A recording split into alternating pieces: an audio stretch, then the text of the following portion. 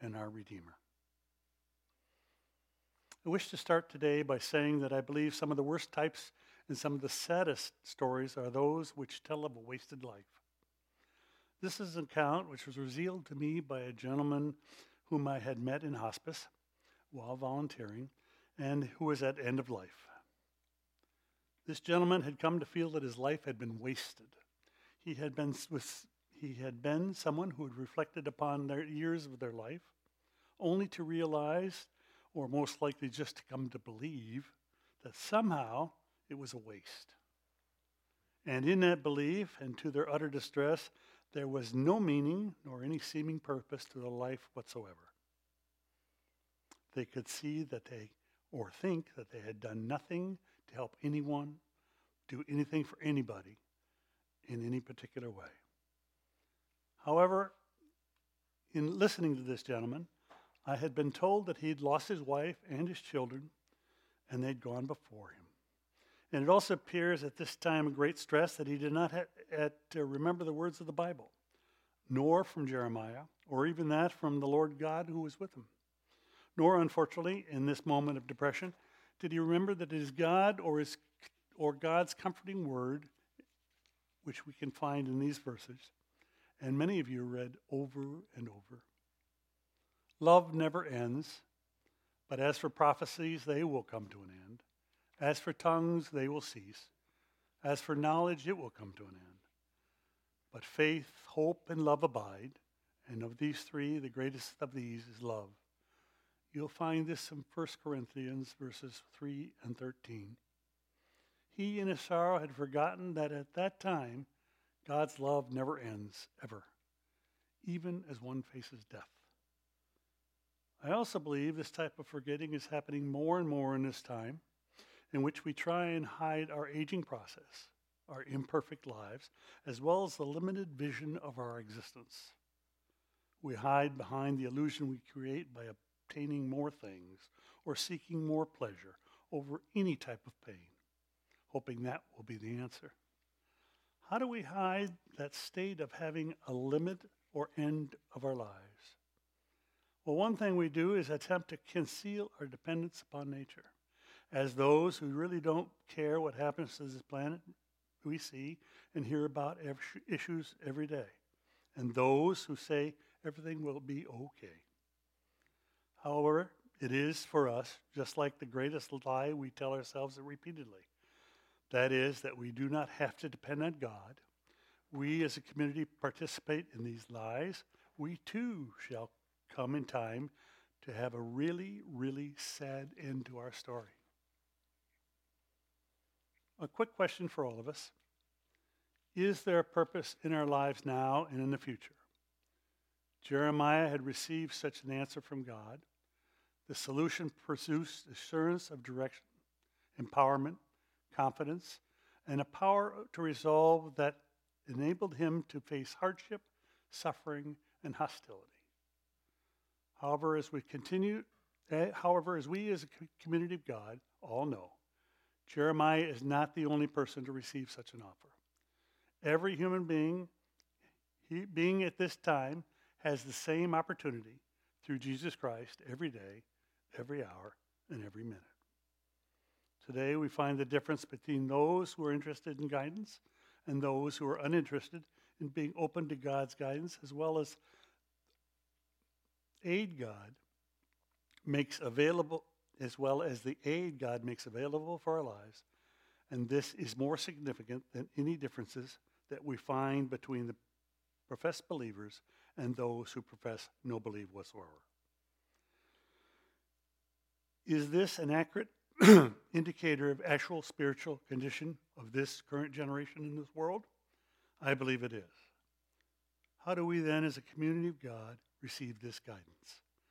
To receive this guidance, we need to find our purpose, and we need to first awaken to our calling. Jeremiah became a prophet while a young man. He was called to speak to the world, and he knew, and to the people of God, about God's disapproval of injustice and its effect on all. He was called to speak out against leaders who could not be trusted, called out against the apathy towards the faithfulness of God, and the general moral failure of the people. Not unlike today, needless to say, Jeremiah was called to be someone who would not be popular, not accepted, not respected, and not very secure being a prophet, as kings tended to kill prophets. His life would never be easy. It would never be comfortable, as we read. However, Jeremiah would never be forsaken, never forgotten, never abandoned by God, who called him as God always calls our community. Jeremiah would genuinely walk with God, and I am sure he prayed a prayer, as we will find in Psalm 71.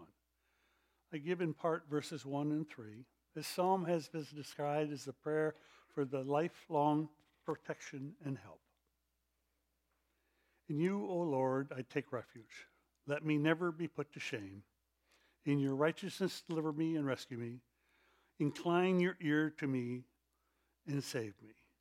Be to me a rock or refuge, a strong fortress to save me.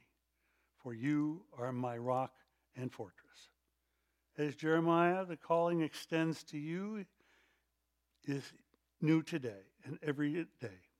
And the Psalm 71 is an excellent place to start when we go forth at our calls. I know that your calling or mine is not or may not be nearly as dramatic as that of Jeremiah. But your call will still include three essential factors that we find in Jeremiah's calling, just as it will in anyone's calling. What are these three requirements, you ask? They can be found in Micah for one: the desire to do justice, love, mercy, and walk humbly with our God. We are made by and for God. It does not matter the place or the conditions of our birth. It does not matter the situations or circumstances, be they assets or obstacles in our lives. We are all made for God.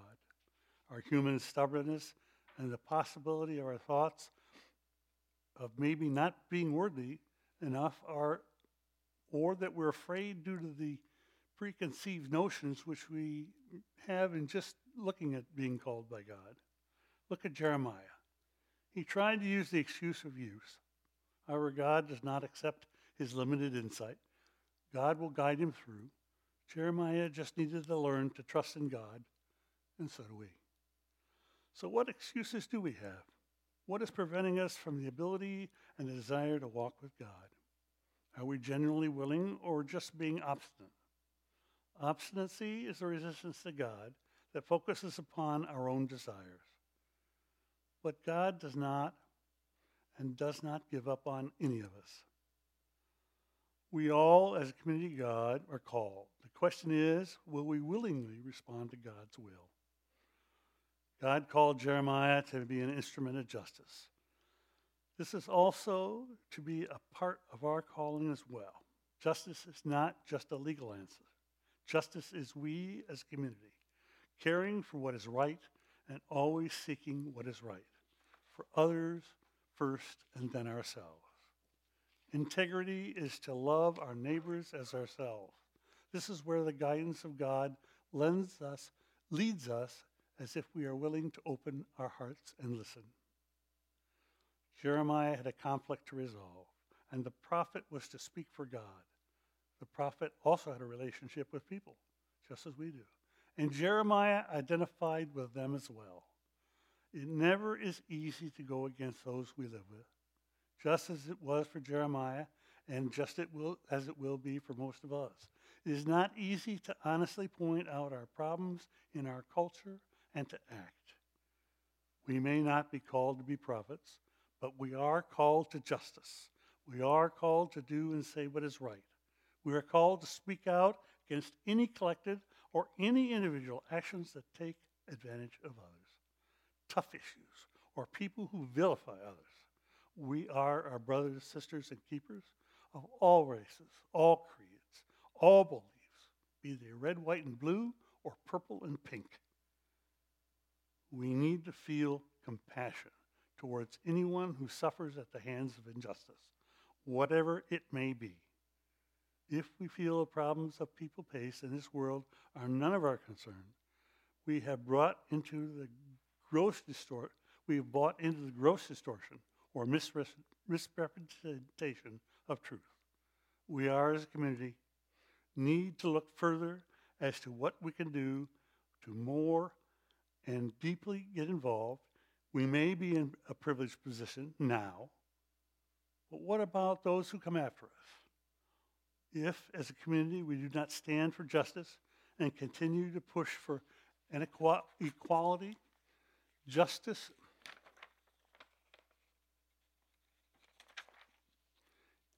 and currently for all, we have not set up these generations that come after us for more heartache, more abuse, and more sorrow.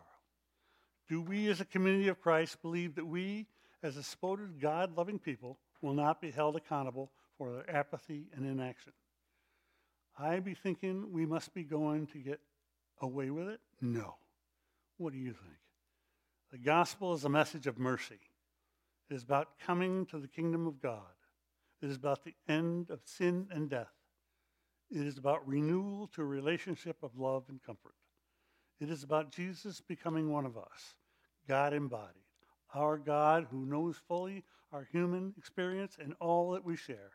It is about mercy, overriding the justice we deserve or giving us eternal future that we don't deserve. It is about our decisive and definitive purpose. Remember entirely the words of the example given by the Lord. And then they will answer, Lord, when was it that we saw you hungry or thirsty or a stranger or naked or sick or in prison and did not take care of you? And then he will answer them, truly I will tell you, just when you did not do it for those of the least of these, you did not do it for me. And these will go away into eternal punishment, and the righteous will have eternal life. That's from Matthew 44 and 46. Do we as a community believe in Jesus meant business? Do we honestly believe this to be true? Do our lifestyles and choices genuinely reflect what we think and how we respond? Justice does lead to compassion. We should rejoice in compassion, desire compassion, and have mercy. The good news of the gospel is mercy and compassion. The message of Jeremiah is a message of mercy. You say, how is it mercy? Yes, it does warn us of the dangers of deceptions and darkness that seek our sorrow, as well as our suffering, death, and destruction. But we need to continue to be about seeking to guide people to do what is right. It brings to light cause and effects relationships that our actions have and God's desire to spare people suffering in this world. It is a message of mercy and compassion if we will continue to listen and follow God's direction through his word. If we accept, believe, and live the life of the gospel offers, we will not have a sad story at the end of our life, but have a story of joy, of walking with God, of the satisfaction of doing justice, and receive the fruits of mercy. So as it says again in Psalm 71, for you, O Lord, are my hope, my trust, O Lord, from my youth. Upon you I have learned from my birth. It is from you who took me out of my mother's womb. My praise is continually for you. It is truly our own call. All glory and honor belong to the Heavenly Father.